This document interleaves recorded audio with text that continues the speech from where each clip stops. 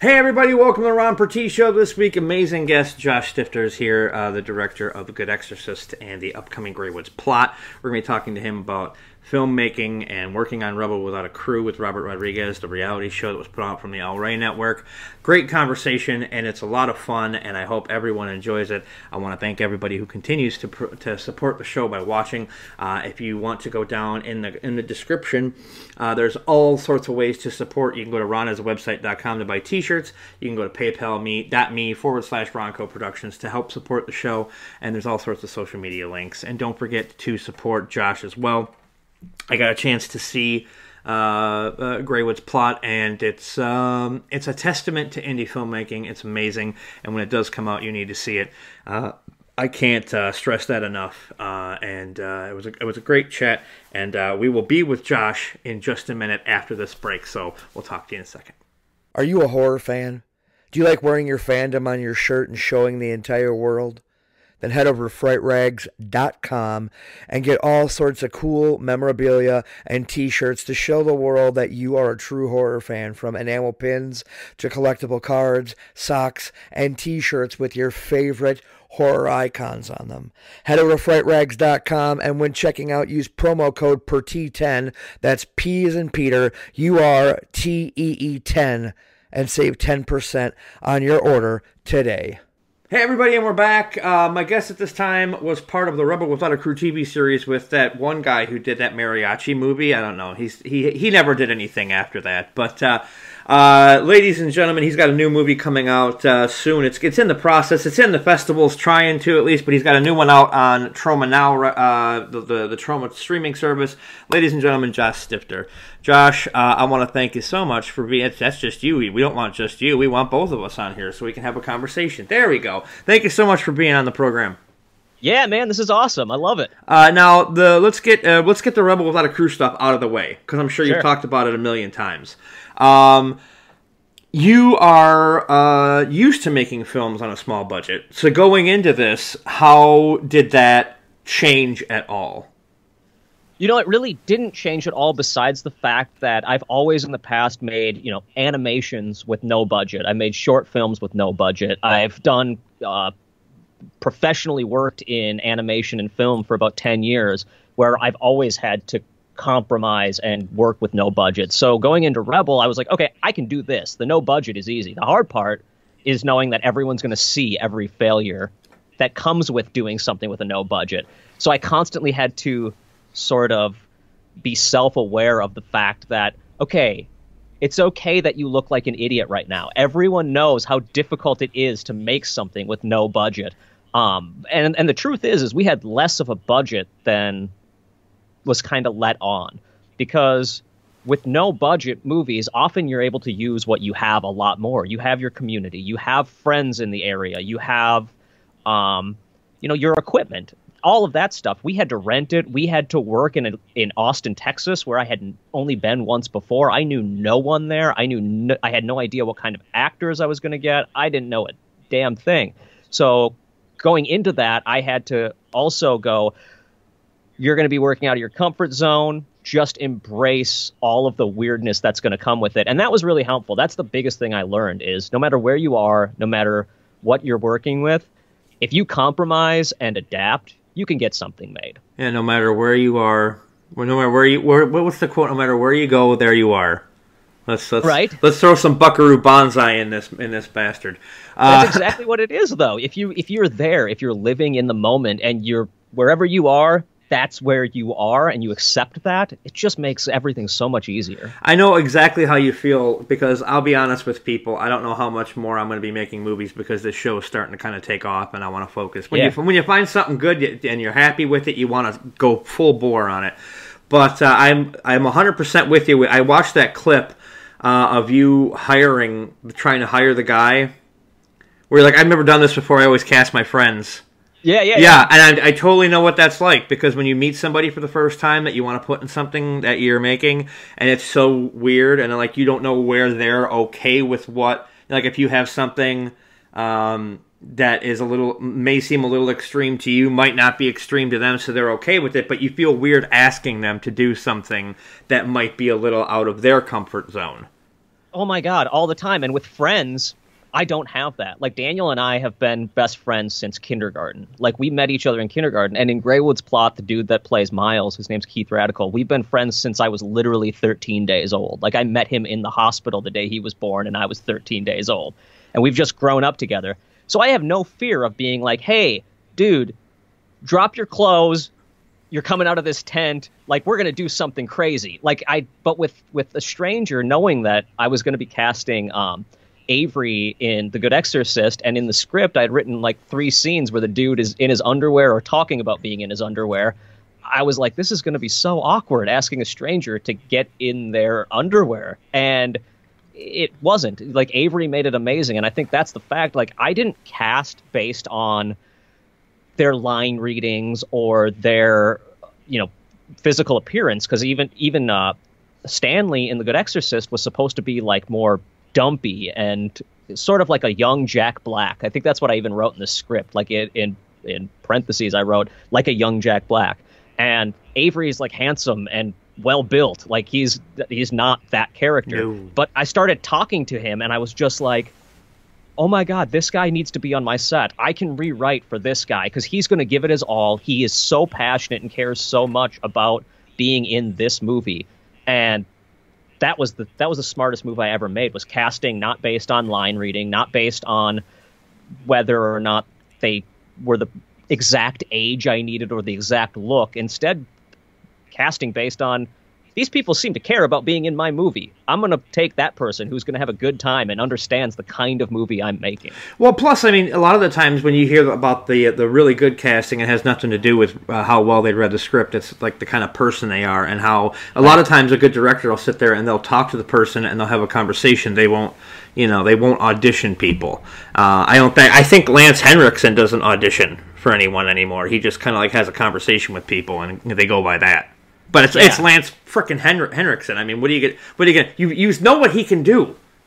But the concept still applies, I think, even for like lesser knowns. Give it an hour of conversation and see if you guys are like copacetic. If you can work together and you understand each other. Like, Avery showed up the day after we did casting. I was like, on this reality show, I hadn't really talked to anyone outside of the movie making of it all. All we had done is lived in this world for a week of reality TV and this film. So I invited him to come out and hang out, and dude showed up and like calmed me down and was totally cool, and that really made a huge difference in finishing the movie. And I think that's a big part of indie filmmaking, is knowing that it's not like a studio project. You need those moments of brevity and breath and just chilling out a little bit, and you need to take it. You need to take it seriously, but you also need to understand what you're making as you make it. So many indie film projects I work on, it's like they're acting like they're making a big studio movie instead of being honest that we're making independent films and we need to change stuff up. We don't need to do things by the rules. We have to break the rules a lot. And I mean, Robert talks about that in Rebel Without a Crew, the book, or in the 10-minute film schools of El Mariachi. Some of the stuff he did is extremely illegal, right, like far as filmmaking goes, and he's breaking rules, but he's not making a studio movie at that time, and we're still not doing it now. The concept still applies. Now, safety is important, but also, go do some crazy stuff. Well, it's like the trauma rules, no harm to people or belongings, and that's a nice segue into The Good Exorcist being on Trauma Now. Thanks, Uncle Lloyd. Yeah. And so now they are, I know because I've submitted stuff to Trauma Now, and they always say you're going to be waiting a long time to find out. Yeah. How long did you have to wait with Good Exorcist? Well, I got to kind of circumvent some of the watching and what's happening because of the fact that I was working for Lloyd at the time. I did some animation for his new movie, and I did some visual effects as well. Which could hurry up and come out anytime. I bet, Yeah, right. I know, man. My animation, I think there's some of the animation from that movie in the demo reel. In my demo reel. I'm really excited about that to drop because people seem to like my little couple minutes of cartoon. But so I was doing that, and I was working with John Brennan on some stuff. So I kind of had an in. And that's to Joe Troma. Bob's. So That's Joe Bob's music guy now. Yeah, so John Brennan is doing the theme song for Joe Bob and does a bunch of music for it. And he started at Troma. He worked there for like 5 years, and he's doing a ton of stuff now. That dude is crushing the game. He's doing such a good job. And I'm super excited to see what John does next. But yeah, so I didn't wait very long, but also, I mean, and I also had movies play at Troma Dance over the years. So I've been involved with Troma for a long time. I mean, I grew up, I was like 8 when I went into a mom and pop movie rental place, and I was renting like Critters and all of these other like sort of B monster movies. And the dude behind the counter was just like, in my mind, he's like the coolest dude ever, but in reality he was probably like a 16-year-old nerdy guy who just liked weird horror movies. But my 8-year-old self was just like, this guy is the best dude in the world. And he was like, hey man, I saw you like these B schlock horror movies. Don't tell your parents about this one, but check it out. And he gave me Toxic Avenger. And that just like, that changed my life. Like I was like, oh my God, this is like perfect comic, like cartoony, campy, crappy, but awesome and vulgar. And I just was in. That's when I was sold. I think the biggest misconception about Troma is that it's a horror movie company. Yes. It's not at all. And that's sort of where I'm, as a filmmaker, I've struggled too, is a lot of people hear The Good Exorcist and they think Exorcist, horror movie, where I'm not making horror movies. I don't even consider Greywood's plot a horror movie. It's a dark comedy almost.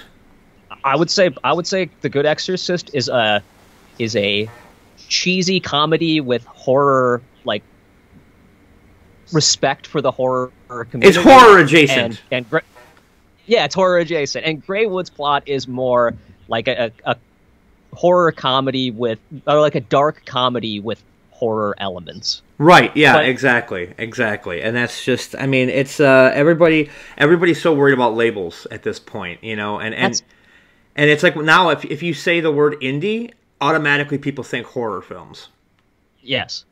They either think horror films, they think 3 things. They think horror films, they think garbage, or they think indie, which isn't at $5 million movies, which isn't indie to me at all. But right. Like, you know, I love movies like Paddleton to death. I thought Paddleton was awesome, but that's a $5 million movie. We're not talking about an indie movie. I mean, Ray Romano's in it, for crying out loud. Exactly. But that's what people think of. When I say to my mom, you know, that the term indie movie, she doesn't think of, she thinks of Garden State or something. She thinks of like things that aren't indie. They're not like truly independent, like what, you know, some of us are trying to do out there, making these movies for, you know, a couple grand and learning how to do everything ourselves.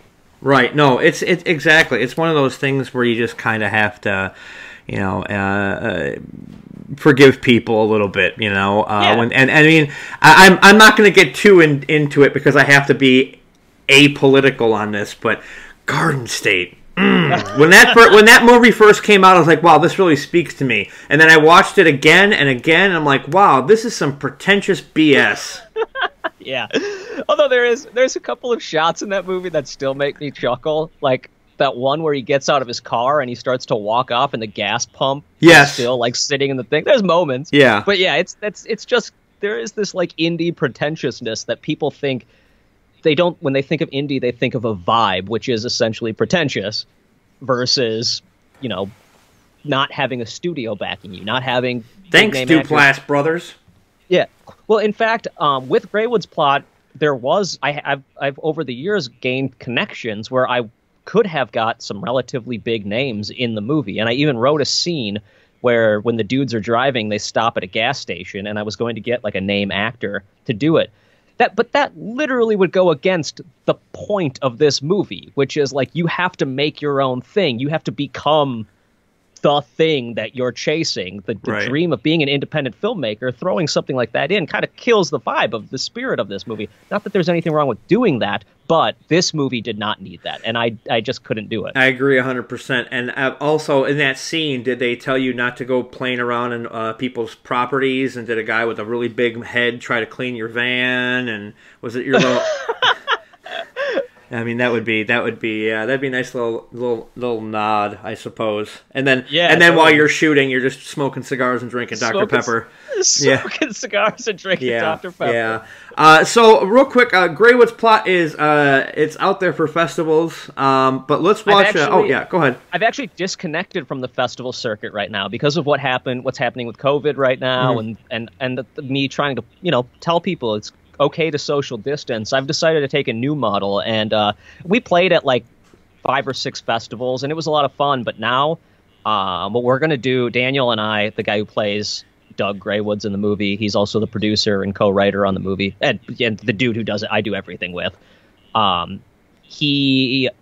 He and I decided what we're going to do is do a live screening on May 31st, and we're going to screen the movie. People can rent the movie essentially, or come to the screening. They'll get sent a link when they purchase a ticket for a couple dollars. We're still figuring out what the cost is going to be, but it'll be a couple dollars. You'll get sent a link the day of, and you can watch it along with us on this private link.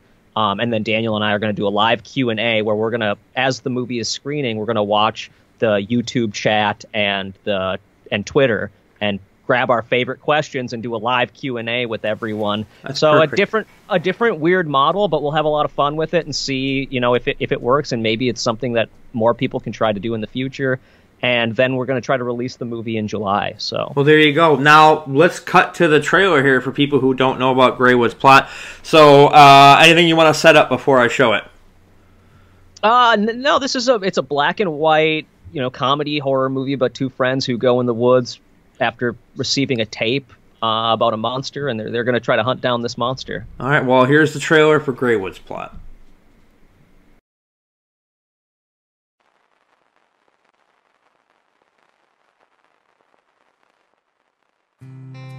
We go out there, we see what we can find, and we do a little filming. I'd love to hear more about your little dog movie.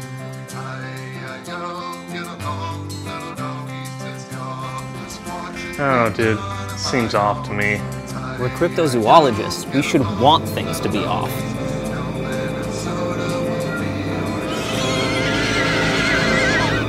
Thank you for being such an impressive boy.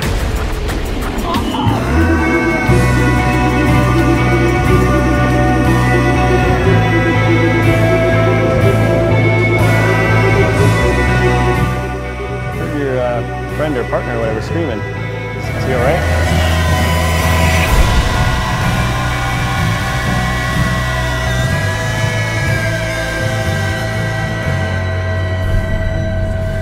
You're in for a treat. Greywood's plot. I just want to go home.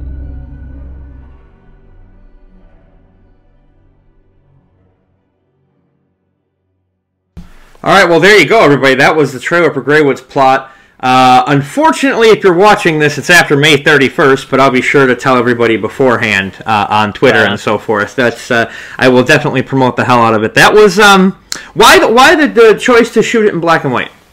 So when we originally started filming it a handful of years ago, I got to a certain point where I had made all these short films. I'd worked in the industry. I had worked on animation. I worked with Kevin Smith, Lloyd Kaufman. I had all of this stuff. And I was just like, the only thing on my bucket list was to make a feature film. That was it. And that somehow I hadn't done it, and I was turning 30. So I just decided for my 30th or 31st birthday, I was like, you know what, screw this. We're going to go make a movie. So me, Daniel, Keith, and Strauss went out in the woods and started shooting this thing. It wasn't originally black and white. It was originally about a guy who turns another dude into a Spider-Man and all this different stuff. But we basically failed miserably at it. And so then after doing The Good Exorcist, I came back to this footage and I started looking at it. And I was like, man, we didn't finish the movie, but we have some gorgeous shots. And this concept is really good. This weird Frankenstein-y Island of Dr. Moreau style movie. I love the concept so much.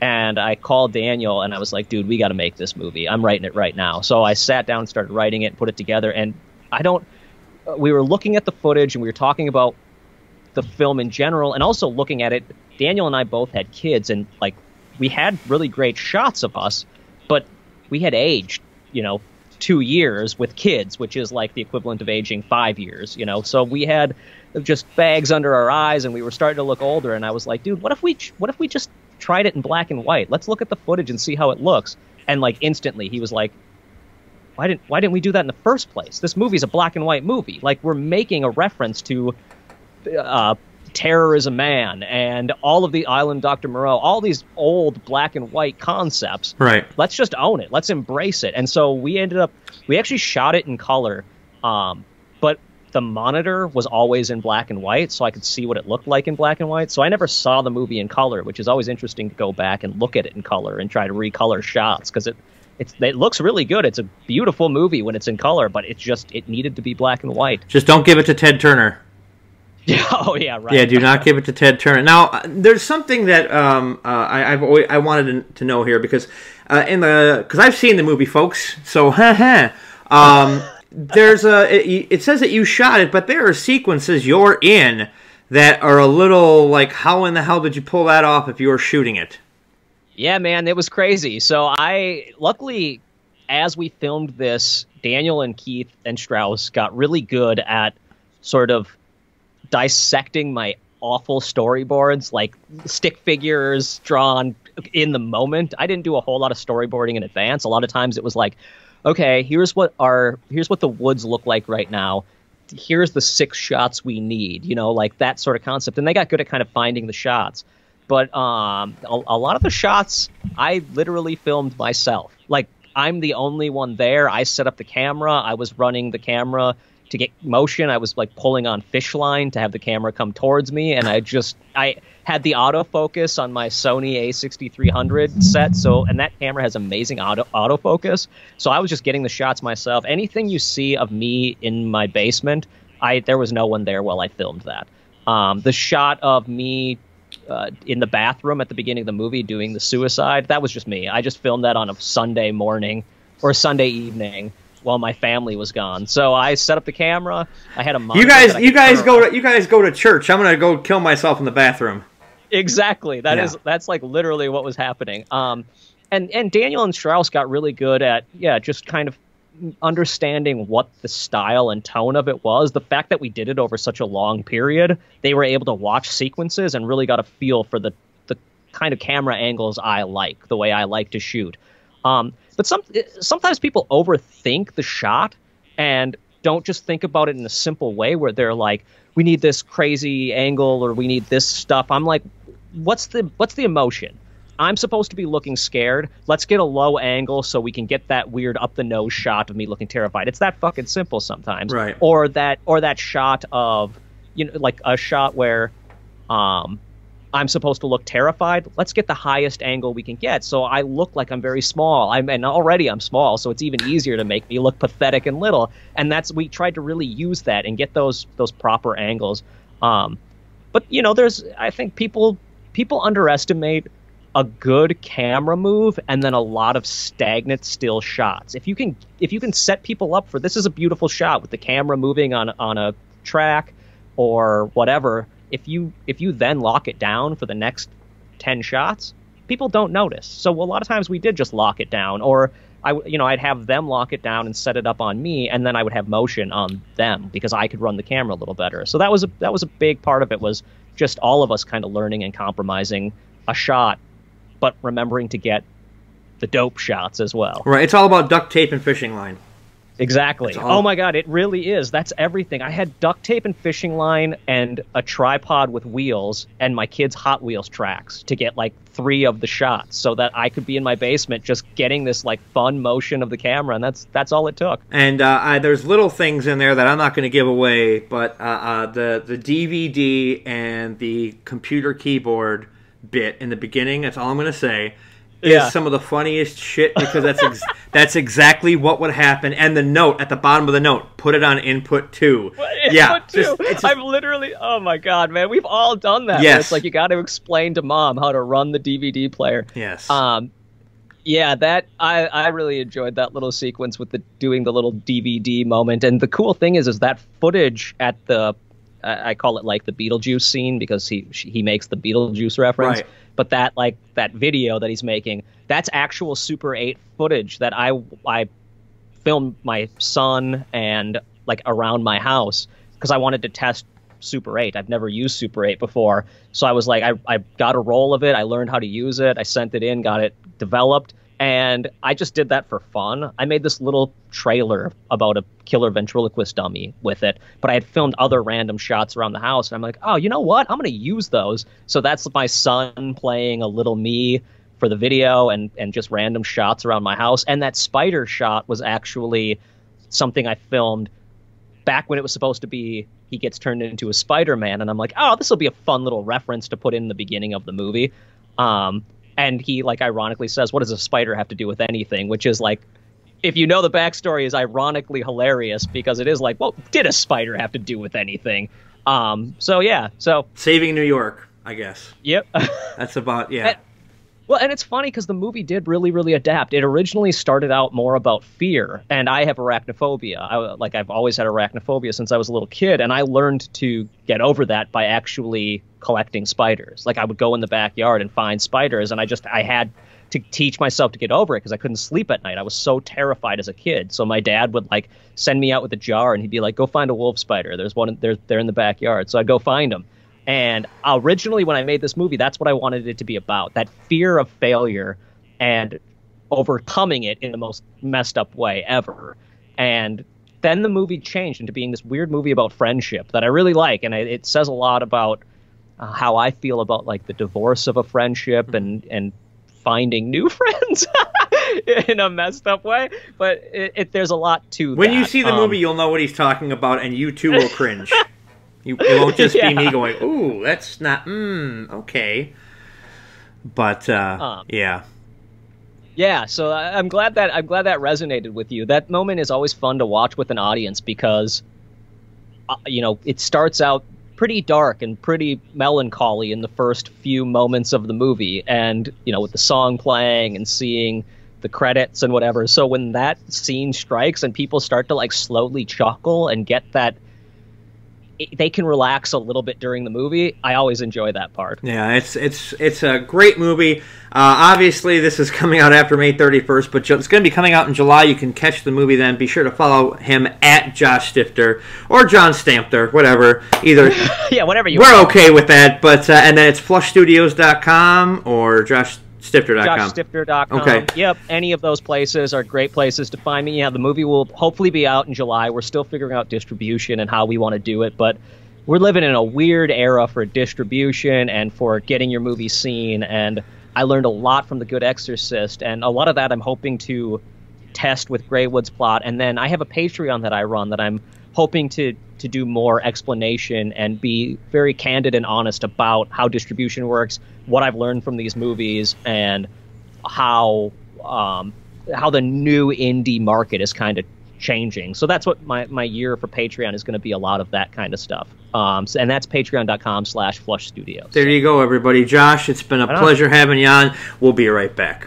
This episode of the Ron Pertee Show is brought to you by Audible.com. Get a free audiobook download and 30-day free trial at audibletrial.com/Ron Show. Over 150,000 titles to choose from for your iPhone, Android, Kindle, or MP3 player. So head over to audibletrial.com/Ron Show today. Well, that was a lot of fun, everybody. I want to thank Josh for being here. I want to thank you for watching. Don't forget, all the links are in the description below. Head to ronaswebsite.com if you want to watch old episodes, if you want to buy a cool Ronco Productions t-shirt. It's every little bit supports the show. And I really love that trailer, and I hope you loved it. And I hope you check out Greywood's plot when it does come out in July. Or maybe you've already seen it on the May 31st screening. I'm not sure, but I really enjoyed it. There's a lot of cool bits in there, and don't forget to check him out at Josh Stifter on Twitter, and flushstudios.com, JoshStifter.com, all sorts of places to go. There's so much stuff I could talk about, so much, but I love all of you for watching. Thanks, Burger Wolf and all the ships at sea. We'll see you next week.